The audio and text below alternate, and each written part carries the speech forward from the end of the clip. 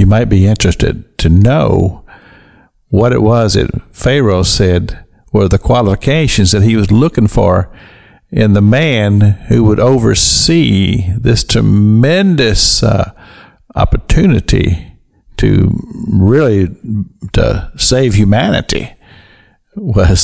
He said this. He says, I'm looking for a man who the Spirit of God is in. And that's Pharaoh. And you can find it in the book of Genesis in the 41st chapter. The qualification that he was looking for was a man who the Spirit of God was in.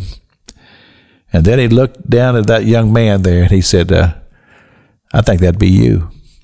I see the work of God in your life.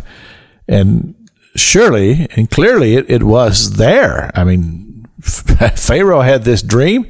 He was upset and turmoil in his own heart and spirit. Nobody knew the interpretation to it. They said, here's a young man down there that can help you. And they brought him up, and here he interprets the dream. And the other thing that I find to be fascinating is that when Pharaoh heard what Joseph said, the interpretation, there was no question in Pharaoh's mind that this was right. You see, I've been places before where interpretations have been given of different things, or maybe a word of God has been spoken, and my spirit did not line up with it. In other words, I didn't accept it, that this was the voice of God. And you have somebody who said, whether I'm a prophet or whatever, and this prophecy is coming forth, but in my heart, I just knew this is not so. And of course, the scripture tells us that as a pastor and a leader of a church or congregation, we have the responsibility to judge the prophets. We don't take everything at face value. If it doesn't line up with your spirit, then you have the right to question it. But in this particular situation, Joseph was just spot on. And Pharaoh received the words coming from this young man's mouth, and he did not defute it. And it's amazing how quickly things begin to just fall into place. I mean, Pharaoh was not hesitating at all about that. Yes, this is from God. This is going to happen. I mean, you just think about this.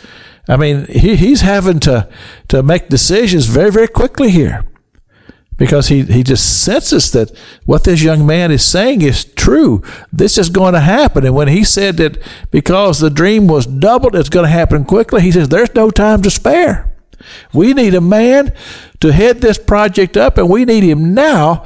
And he must be a man that the Spirit of God is in. And then he turns around and he says, I don't know if anybody better qualified for that than you.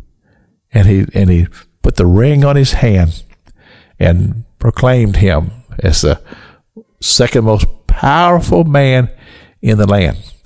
And then the scripture says that immediately Joseph left and he went to the country. And he wanted to go out and he wanted to see the flocks see the corn and the grain and all of those things, because you see, we've got to make sure that we get everything we can out of this 7 years. And then, where are you going to store all this stuff?